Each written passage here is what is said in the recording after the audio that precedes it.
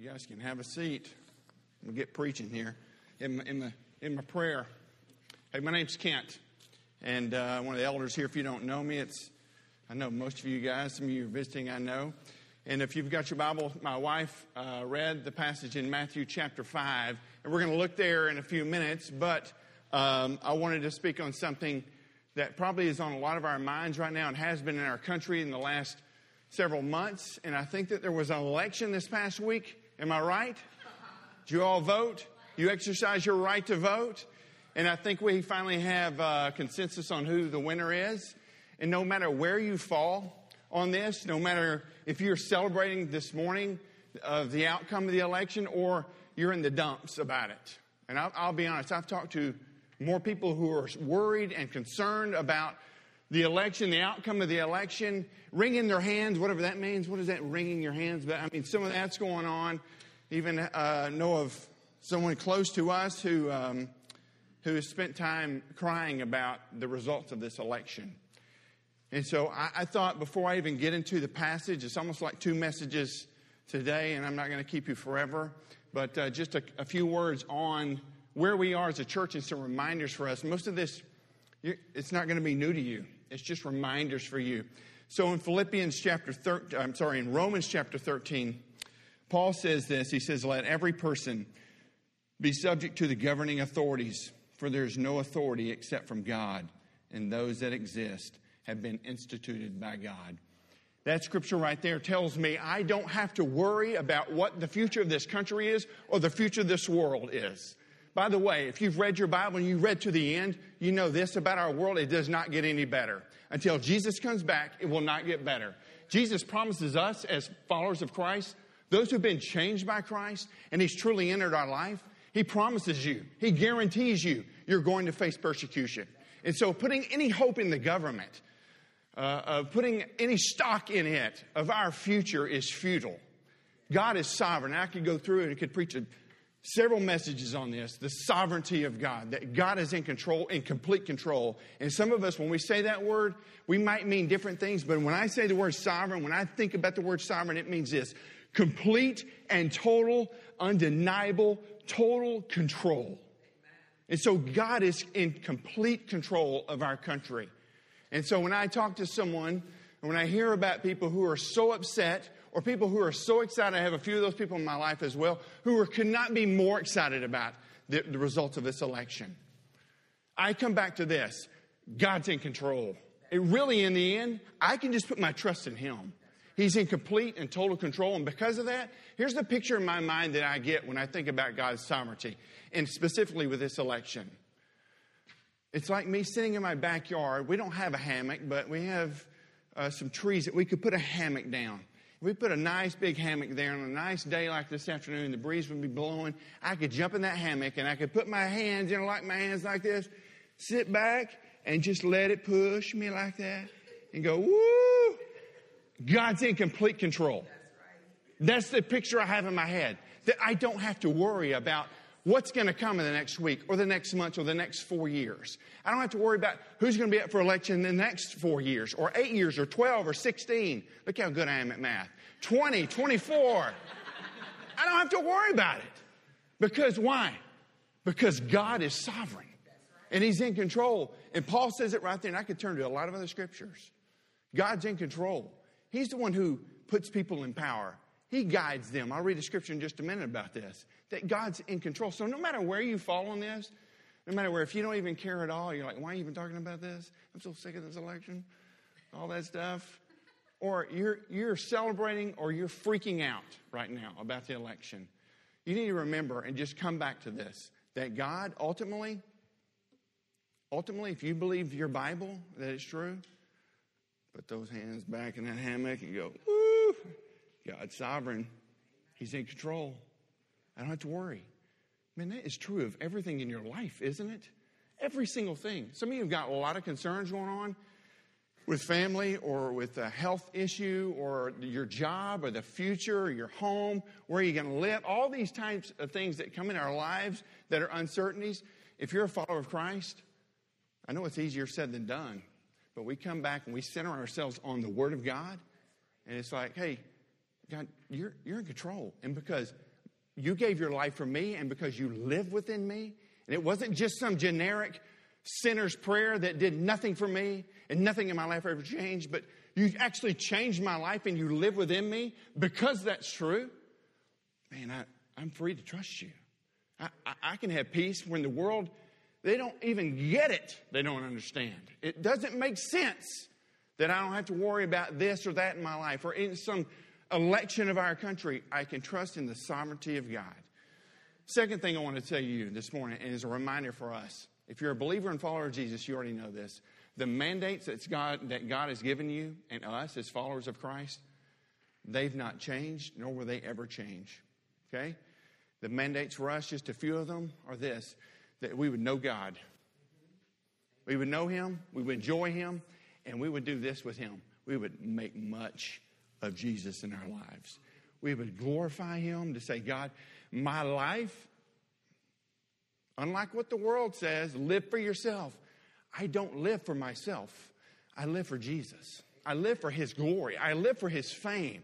The way I spend my money displays that obviously to the world, that my hope is not in this world and what I can make or in all the possessions I have. It's not in my children or other family members or my job. My hope is in you. And so the mandate is, God, I'm going to make much of you. You want me to make much of you and glorify you because you know that the only place that's going to ever satisfy any of us is not in anything in this world. It's only in Jesus. So because we know that's true, my life is going to show it off. Jesus, you are the number one thing in my life. Number one person, you are there are no idols in my life. I'm going to push those aside. Jesus, you are number one. So the mandate to make much of Him, know Him, as Paul says in Philippians, to know Him and the power of His resurrection, I'm going to know Him. Boy, that mandate, just knowing Him, when you start to know Him, well, some of you know this to be true, it starts just oozing out of you. You can't help but glorify Him. You can't help but make much of Him because He's made such a difference in your life. You sing songs like we just sang, you can't help but say, man, glory to you, God. Look what you've done. You've been faithful all my life. So I'm going to live it out. The mandate to know Him and make much of Him is nothing's changed in the last week. Nothing about that has changed. He's sovereign. The mandate to make much of Jesus is still there. The mandate to care for orphans and widows. James 1:27 says that true religion is caring for those. So I have a mandate to be involved in that in some way.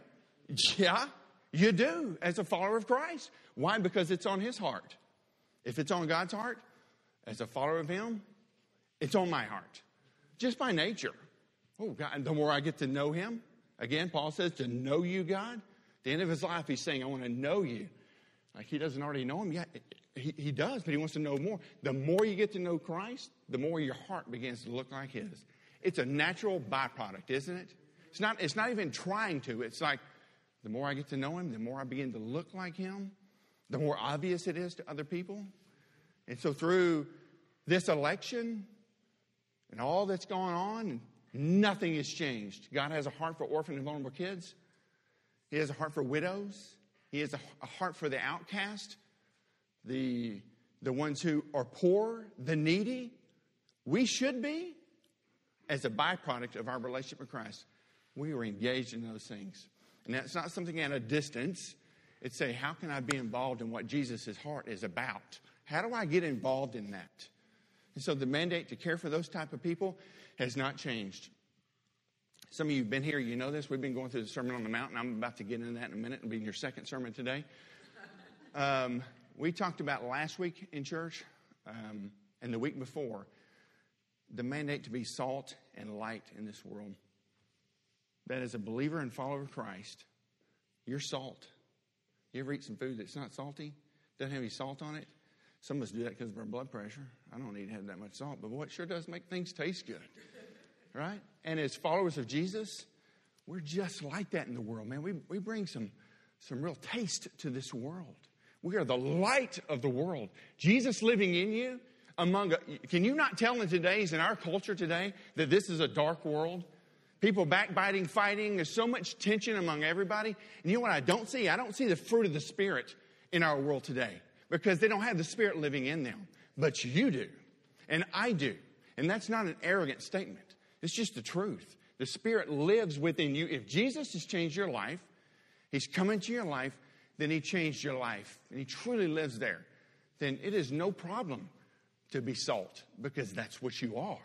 That's in your essence. That's who I am. I'm salt. And I'm also light, walking into a dark area. Every day we go out into our world. You go to Raising Cane's, you go to Target, or God forbid, you go to Walmart, something like that. You have to go in that store. You're walking in, man, I'm light. I'm the light of the world walking in this dark store. True? That's the truth. It's the truth. God says the mandate for you to be salt and light, it doesn't change. It doesn't change now. It won't change in 4 years or 8 years. Until the rest of your life, God says, hey, all the mandates that I put in place for you, they have not changed. And the last thing I want to tell you about this, the mission that God has given you and us as a bunch of followers of Christ, as the church, that mandate has not been canceled. And the mission has not been canceled. Jesus said in Matthew 28, 18 through 20, y'all know this, the Great Commission. What did He say? He said, go ye therefore, make disciples of where? All, thank you. Anybody else? What does it say? All nations. So it goes back to being the light of the world. God has called me as a follower of Christ. He's called me, someone who's been changed by Him, to go out and say, I am on mission for Him. I'm on mission with my neighbor across the street. I'm on mission with those who vote like me and those who are wrong. You catch that? Okay? That's right. You're on mission with those who know Christ. Our mission is to go and make disciples. That's your mission. It's not mine alone, or Kyle's, or Matt, or Ryan, or whoever else, or Pat, or whoever's gifted at evangelism. Folks, that's our call. That's your call. And again, I would go back to this. It is a byproduct of a true and living, vibrant relationship with Jesus. That when I know Him and I understand who He is, and my heart begins to change to be like Him, it's no task for me to go and share Christ with somebody. It's not something that, I need to remember to do that. It's top of mind. It's top of mind because I'm called as a follower of Christ, one, to go do it, but two, it's just part of who I am. It's in my DNA. It's God, you've so changed my life that I can't help but do this. And so the mission for you and for us as a church to be engaged in His mission around the world, to say, God, I'm here and I exist to make much of you in my life, in every area of my life, every single area, in my parenting, in my marriage, in my job, in the way I spend money, the way I spend time. It's all for you. Why? Because you gave your life for me and you've breathed life into me. That's the purpose of knowing Him, is that I'm going to glorify you. Okay? Last thing on this, I'll just read a couple scriptures. Proverbs 21:1 says, the king's heart, got my Sonic cup here, I'll do some advertising. The king's heart is a stream of water in the hand of the Lord. He turns it wherever He wills. You hear that? The king's heart, the president's heart, is a stream of water in the hand of the Lord.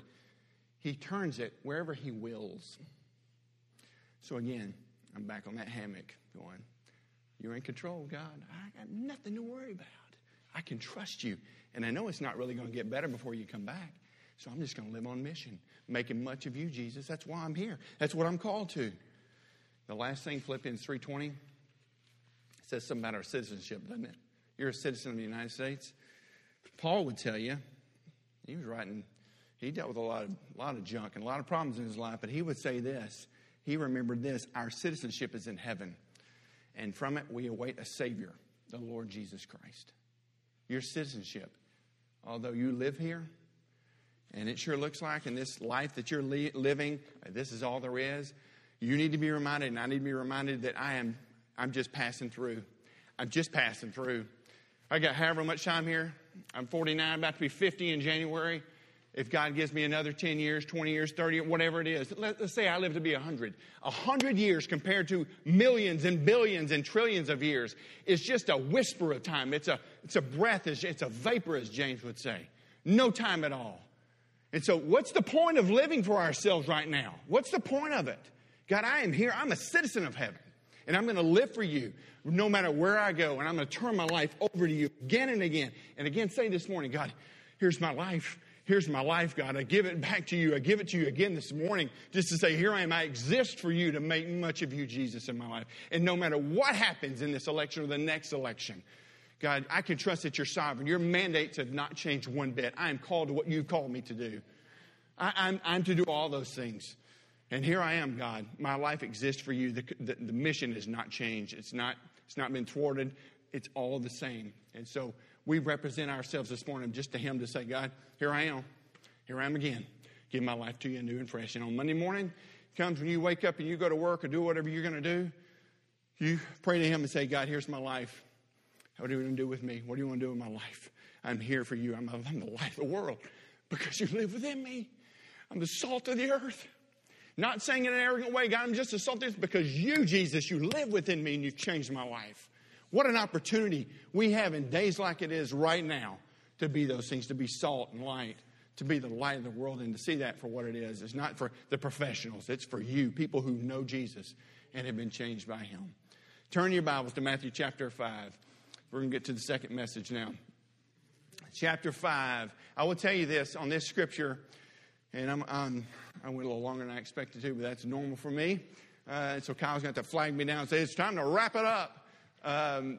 So Matthew chapter 5, I'll tell you, is one of the most significant passages in the Bible. Of all the sermons that were ever preached in the Bible that we know of, obviously Jesus, he's the best, right? He is the best. And when he preaches in this message, man, there is so much for us. You could camp out as we're doing, but you could camp out and just live your life based on what he says in this whole Sermon on the Mount, chapters 5 through 7. But in these verses today, I want to tell you, there's something significant for us, especially in verse 20, that I hope will, in fact, remind you of it, or possibly for some of us, just change your life. And to see Jesus for who he is and what he's done for us. We had, in our neighborhood, we live right over in Berry Farms. In fact, as the crow flies, we live about a half a mile that way. And when Sunday mornings when we have worship outside, you can hear the music warming up, and it's awesome. Sit back on the porch and hear the music. And so we should have more of those services outside. I love it. But anyway, we had some neighbors that moved in a few months ago, and they have 2 small children. And a little boy, he's really young, and a little girl, it's about 5 or 6 or so. And so some of you know my daughter, Brinley. She's never met a stranger. And she has never met a stranger. And she has more words than you can't. There are not enough numbers for the amount of words. If you calculate up the number of words, the number is just infinity because she talks so much. So, and she can make a friend wherever she goes. I mean, she does. We go somewhere and man, within 5 minutes, she's already made friends and she's hanging out and having a great time. Meanwhile, our boys are back and they just grunt mostly and don't really want to be social at all. But Brinley makes up for it. And so she met this little girl down the street. And I won't give you her name for a reason, but so they start kind of playing together, even though she's like half her age. And they start playing because we don't have a ton of kids on our street. And they start playing, and I think she picked up on Brinley's, her excessive sometimes use of the language, in English language, and lots of words going on. And she said, Brinley started telling her a story, and she said, hang on, how long is this story? And Brinley got a little bit offended by this, like, what in the world? And so I don't know what she said to her at that point, but she continued on with her story. And just a minute or so later, the little girl said, I don't want to listen to this anymore. I'm done. And she walked off. Can you imagine us saying something like that to an adult? Craig, if I'm talking to you and you're giving me a story and I just say, I'm done. I'm done listening to this. I don't want to listen to this anymore, and I'll walk off. I would have no friends. So this little girl needs to learn you're going to have no friends. Maybe one day if you can't listen to a story, now is Brinley giving a long story, but man, that is a shocking statement, isn't it? Shocking statement. You know, Jesus makes some shocking statements in Scripture. I mean, he made some shocking statements. And in this verse 15, somebody's got to hold the Bible out for me way over there so I can actually read it because my eyes are getting so bad. He says this. Just look there in chapter 5, verse 17. Sorry. He says, do not think that I've come to abolish the law and the prophets. Hello, okay? I have not come to abolish them, but to fulfill them. For truly I say to you, until heaven and earth pass away, not an iota, not a dot, will pass away from the law until it's all accomplished. Therefore, whoever, this is pretty interesting, whoever relaxes one of the least of these commandments and teaches others to do the same will be called least in the kingdom of heaven. But whoever does them and teaches them will be called great in the kingdom of heaven. For I tell you, unless your righteousness exceeds that of the scribes and Pharisees, you'll never enter the kingdom of God. Now, I'm going to tell you, this is a transition in the Sermon on the Mount. If you look back at verse 2 on, when you get to verse 17, there's a definite switch there that happens. Okay? So I want you to think back to what these guys and all the people there, what they're used to. They're used to the law. And the law was the first 5 books, the Torah. Genesis, Exodus, Leviticus, Numbers, Deuteronomy. The first 5 books. And in those 5 books, there's, in the law, there's over 613 rules and regulations and things that they had to follow. And then the Pharisees would live that out. And the Pharisees and scribes, they would live this out in such a way as like, man, they were looking out for number one. They're used to hearing teaching that making sure that your own needs are taken care of and making sure that you follow the rules. Because we're just going to follow the rules. And a very legalistic, I mean, you think about legalism, the Pharisees are the picture of it. You look up legalistic in the dictionary, it's probably going to have a picture of a Pharisee, what they would wear, because they were the most legalistic people. And so Jesus, I mean, he's teaching. If you look back at the Beatitudes and all that he's preaching there and teaching about those who mourn and those who are hunger and thirst for righteousness, they'll see God, things like this. This was unlike the law. And it was unlike anything they had ever heard. Okay, so, I mean, I'm sitting around and Jesus, obviously, he's like the best. You know, you meet someone, you listen to podcasts of certain pastors or whatever, and some of them, man, they're really good. Well, Jesus, just take it to the next level. These guys have been around, and they've been hearing the law and seeing the Pharisees teach and teach and teach, and more or less just keep you better do this, this, and this, or, you know, it's not going to be okay. God doesn't love you as much, kind of that mentality. And so then Jesus shows up and starts teaching very quickly, right on the scene, the Beatitudes. He talks about being salt and light. And man, they are probably thinking, man, what's going on here? I mean, they look at Jesus. They've been hearing guys who've been teaching all their lives, and they know the law. And then Jesus shows up. And I can just imagine that, you just imagine 2 guys sitting there listening to him and going, man, he is really good. Like, man, he can preach. Like, he is such a good teacher. Good God, he's a good teacher. Man, this guy can really shuck the corn. That's what you say about people who preach well. He can shuck the corn. This guy can really preach. And then the other one goes, he sure can. But I'm wondering, is he about to get rid of the law? Doesn't sound like the law to me, but he is good. Golly, he's so good. It's like I remember when I was at Baylor so long ago, we used to play intramural basketball, and I would walk in the gym, and I'm not that tall. I get that. But there are a good use for guys that are my size. They handle the ball, and they pass the ball and all that. So we play intramurals, and I played against really tall guys in college. And one day we played against these guys. They walked in. I remember seeing them, and I thought, man, that guy is tall. Like, he's like 8 foot tall. He looks like he's got some skill. And so we end up playing. And I'm telling you, one of the guys, one of the guards, like he's like 6'3", something like that. He was amazing. Like, this guy, he should be a pro. He's so good. And then I find out later, he plays on the Baylor basketball team, starting guard, and he made the All-Southwest Conference that year. And then he played in 15 years in the NBA for the Charlotte Hornets and in Cleveland. And his name was David Westlake. But when I'm sitting there playing against him, and he's shaking me and just goes right around me, and, you know, I mean, it's just like my mind was blown. Who is this guy? And those guys back then are listening to Jesus, and they're thinking, this guy is incredible. I could listen to him all day. In fact, I could listen to him all night, and then tomorrow. I can't get enough of this guy. But in that such a short time, but then in that very moment, Jesus knows what they're thinking. He knows that they're thinking, all this sounds very different to you. I know it does. And you're going to think that I've come to abolish the law. But I haven't. And so Jesus calls it out right there in verse 17. He says, don't you think this. Do not think that I've come to abolish the law or the prophets. I've not come to do that. In fact, the word abolish in that, it's not used very much in Scripture. 3 other times in Matthew it's used.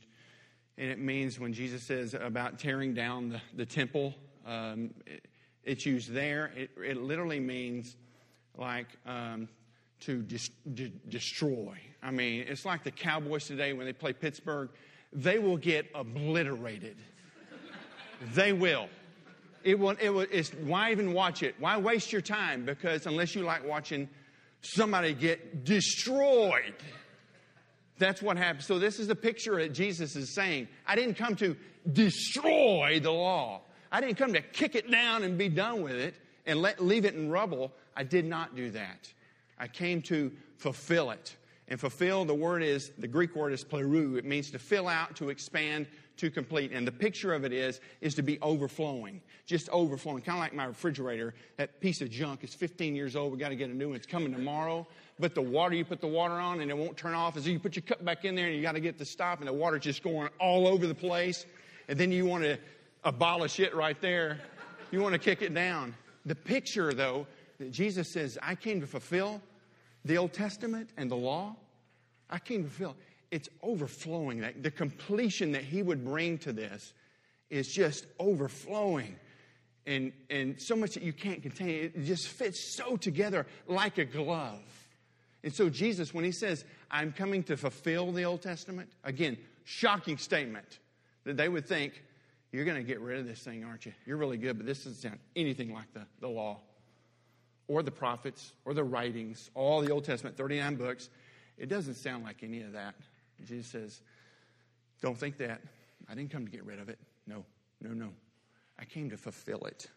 And I came to put it together. 3 things about the word fulfill. He says, I came to fulfill it. He did it in 3 ways. The first way is through the prophecies of Jesus. I talked to the students a week or so ago on Wednesday night.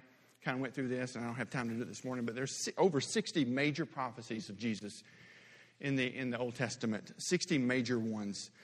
And there was a mathematician that did a group of 600 that did this. But if Jesus had just completed 8, one person had fulfilled 8 of those prophecies, it would be 1 chance in a 1 followed by 17 zeros.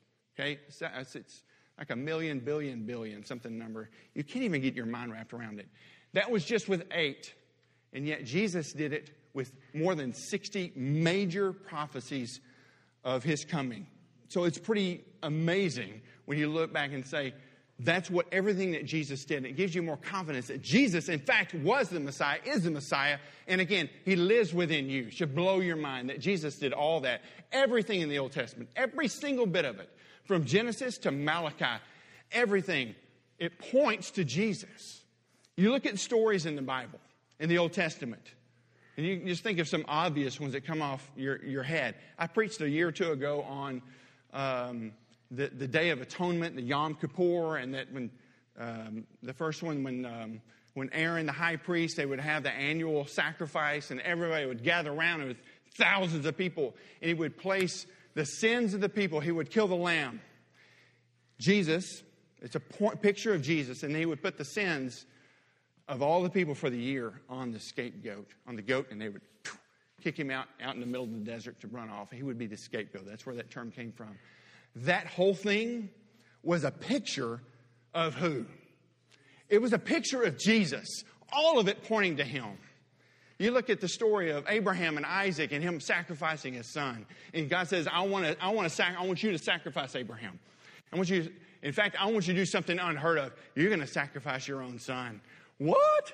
Yep, you're going to do that. And so he packs up because he's obedient and he loves God. He says, I want to please you, God. If that's what you want, we're going to do it. And so he goes up on Mount Moriah. They're on the way, and Isaac's thinking, hey, where's the thing we're going to sacrifice? God will provide. God will provide, son. And they get up there. He puts him on the altar, and just as he's about to put the dagger into him, you remember the story? The angel calls out and says, whoa, stop. and there was a ram in the thicket.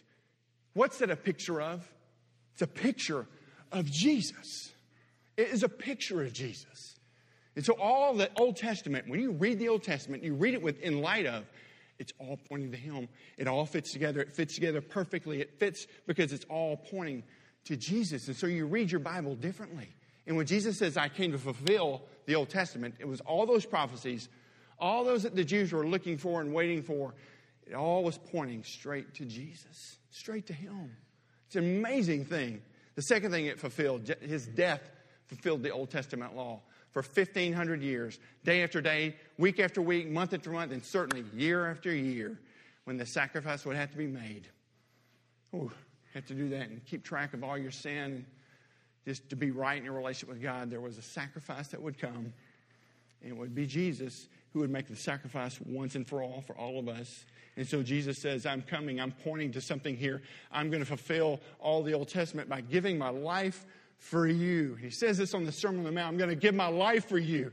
And I'm going to fulfill the Old Testament, the Old Covenant that you had. All these things you had to do. I'm pointing to that one day that I'm going to be on a cross and I'm going to die for you and take your sin upon me once and for all. And then on the third day, I'm going to raise from the dead, conquer death, so that you might have a relationship with God. All that. They couldn't see it, didn't realize it, but that was exactly what he was saying. That I'm fulfilling it. I'm not getting rid of the Old Testament. I'm the completion of it. I'm the part that makes it full. It's overflowing. It's me. I'm doing this. And can you imagine hearing that from these guys on that day when he's saying, I'm not getting rid of it. I've come to fulfill it.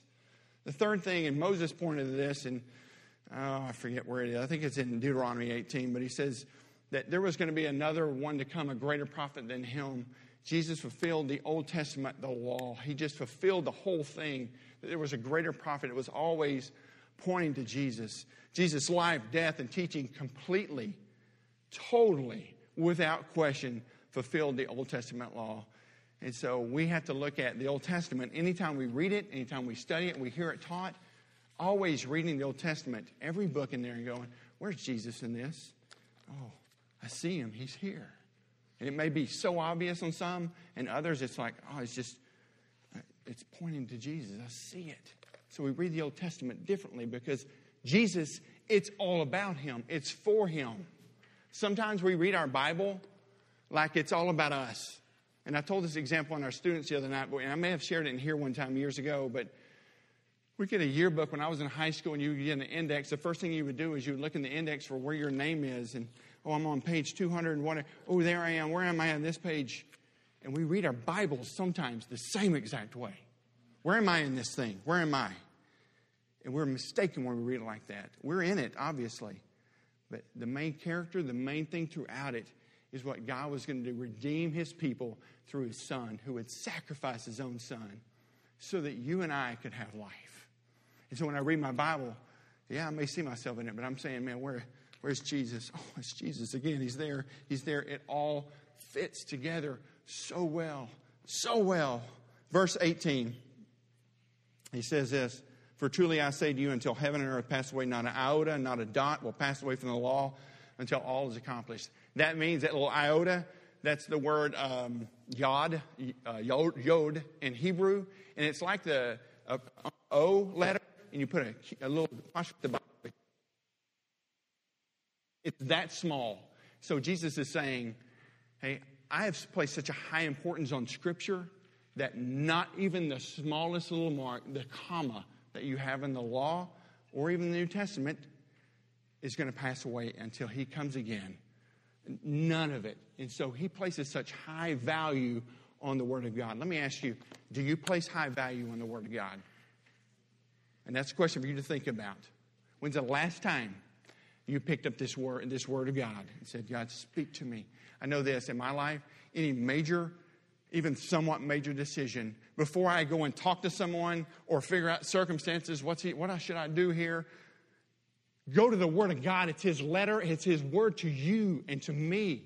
And so when I have a major decision in my life, what do I say? God, you've got to speak to me. Speak to me through circumstances, other people, but God, say it through your word. And so I say, God, lead me in the word. What is it you're saying? I can tell you time after time after time this has happened in my life on bigger decisions in my life.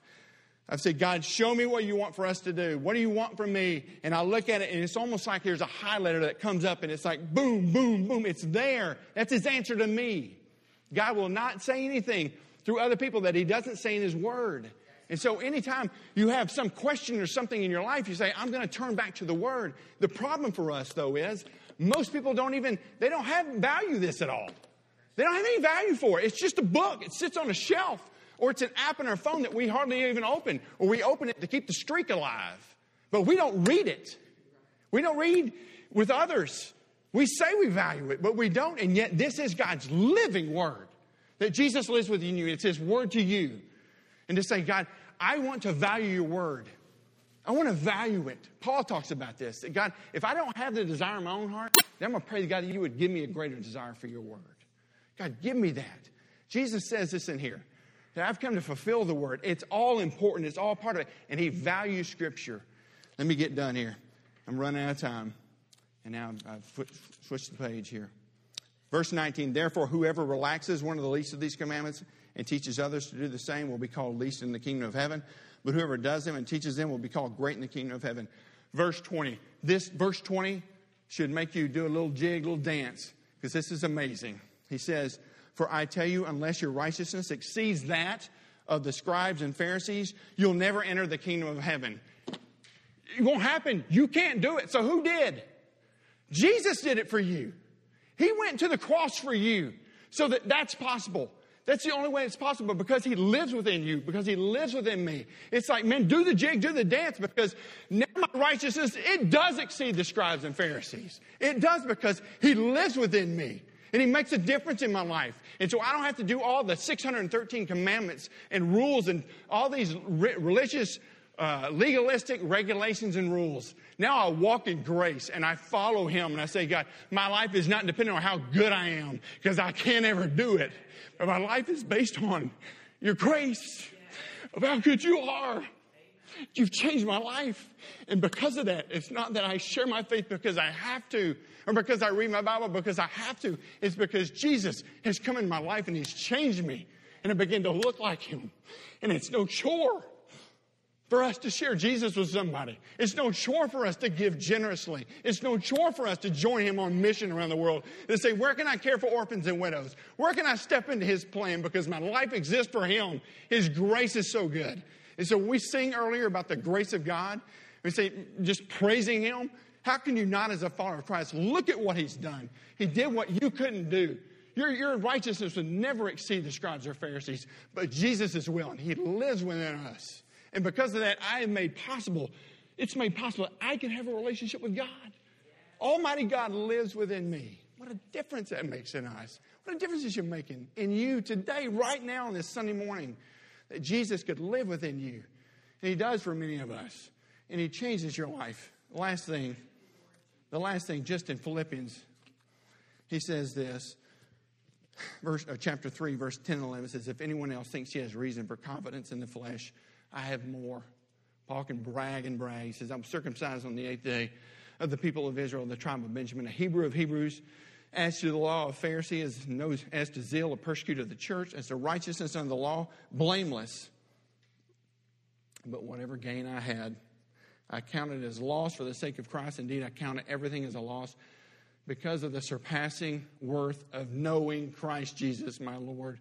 For his sake, I've suffered the loss of all things and count them as rubbish, as trash, as dog dung, is what he's saying. I count all of it as complete waste, in order that I may gain Christ and be found in him, not having a righteousness of my own that comes from the law, but that which comes through faith in Christ, the righteousness from God that depends on faith, that I may know him and the power of his resurrection and may share in his sufferings, becoming like him in his death, that by any means possible I may attain the resurrection from the dead. Man, that is so powerful. Paul says, I can't gain the righteousness from the law, but it's only through Jesus. And it's receiving that gift of saying, I receive you. And I changed my life. Changed my life. My life is yours. That's what it's all about. It's not about the law. It's about Jesus. Jesus from Genesis to Revelation. This whole thing is all about him, pointing to him. And your life and my life should be changed by it.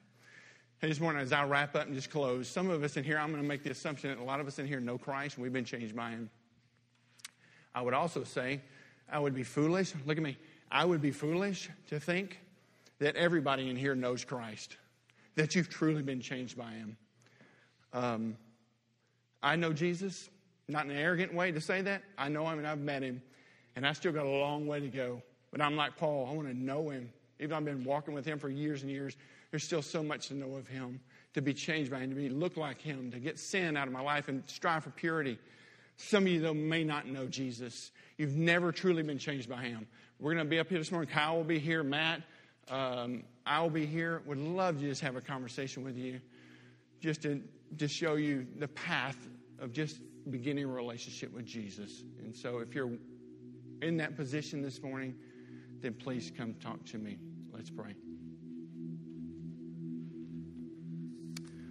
God, we are so grateful for, how can we say that? It's just so foolish even say we're grateful. That's the only thing we know to say, God. We're so grateful for Jesus and for the plan that was put out from Genesis 1 all the way, God, through Revelation. That all was pointing to Jesus. The redemption of mankind would be through Jesus. And God, to know that we have the opportunity when there are billions of people around the planet right now who don't even know your name. Yet we have Bibles all throughout our house, and God, sometimes we never pick those up or read it, but God, we have the opportunity. We've heard the message of the gospel, and it's changed our lives, God.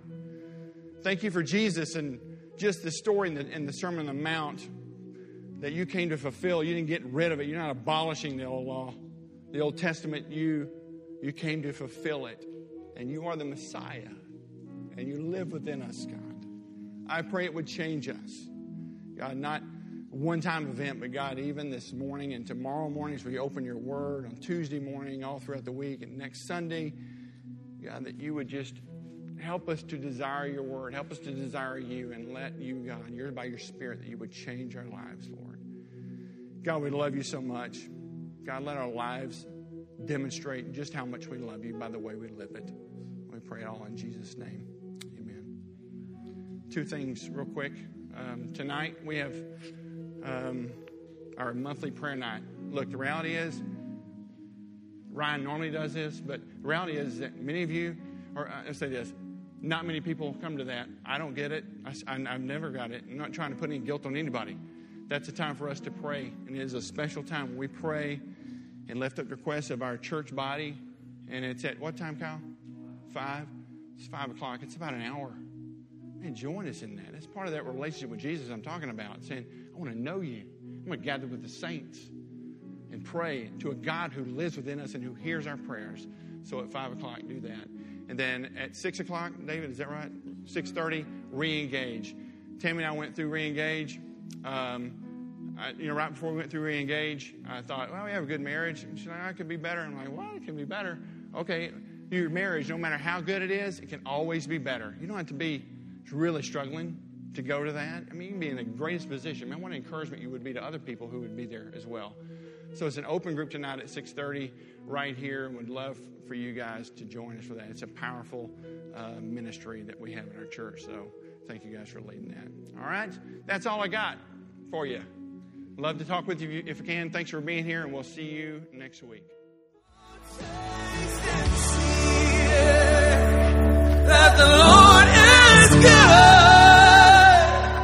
Thanks for listening to the preaching of God's Word at City Church Melissa. We meet Sunday mornings at 8:30 and 10:30 a.m. at 2300 Vineyard Hill Lane, and we look forward to seeing you there soon. City Church Melissa, for the glory of God and the good of the city.